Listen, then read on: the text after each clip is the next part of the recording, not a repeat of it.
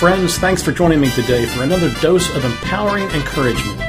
My name is Charlie Gross, your personal cheerleader and also the Chief Encouragement Officer around here. I know you value your time, so let's hit the ground running. Here goes. Well, it's Monday, January 2nd, 2012, the first federal holiday of 2012. And I was going to say the first work day, but as a teaching elder in the Presbyterian Church, I guess yesterday, Sunday, January 1st, was my first work day. At any rate, I spent some time today thinking about the new year ahead. I also spent some time looking for some Kindle books to download, and here was my search strategy. I first found the list of the top 50 management thinkers of 2011.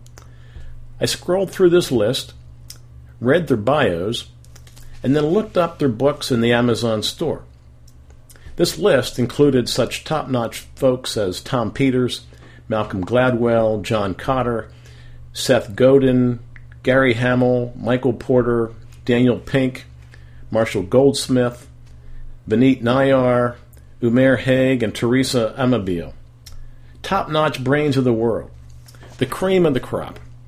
And I discovered a theme in their works, or put it this way, I noticed a theme in their abstracts and in the Amazon previews of their books. That theme was this: that was a healthier, more holistic, more lovable approach to business.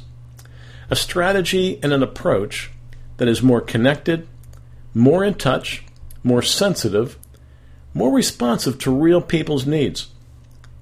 Now, I have a $30 gift card to Amazon to purchase some books, so I'm definitely in the market.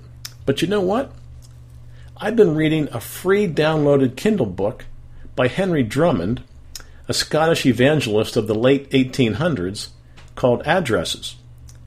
This book has a remarkable sermon in it on 1 Corinthians 13, the love chapter.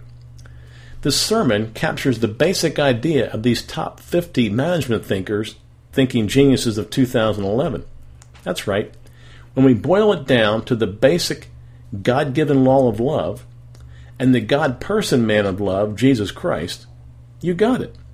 You know what you need to know to be a phenomenal boss, a superstar employee, an inventor, an innovator, or even an entrepreneur. So I still haven't redeemed my $30 gift card. Hey, maybe I'll use it to buy some more Mont Blanc ink. It's how I record my ideas in this journal. After all, Amazon is a big store. Oh, and allow me a side trail to give some kudos to Amazon.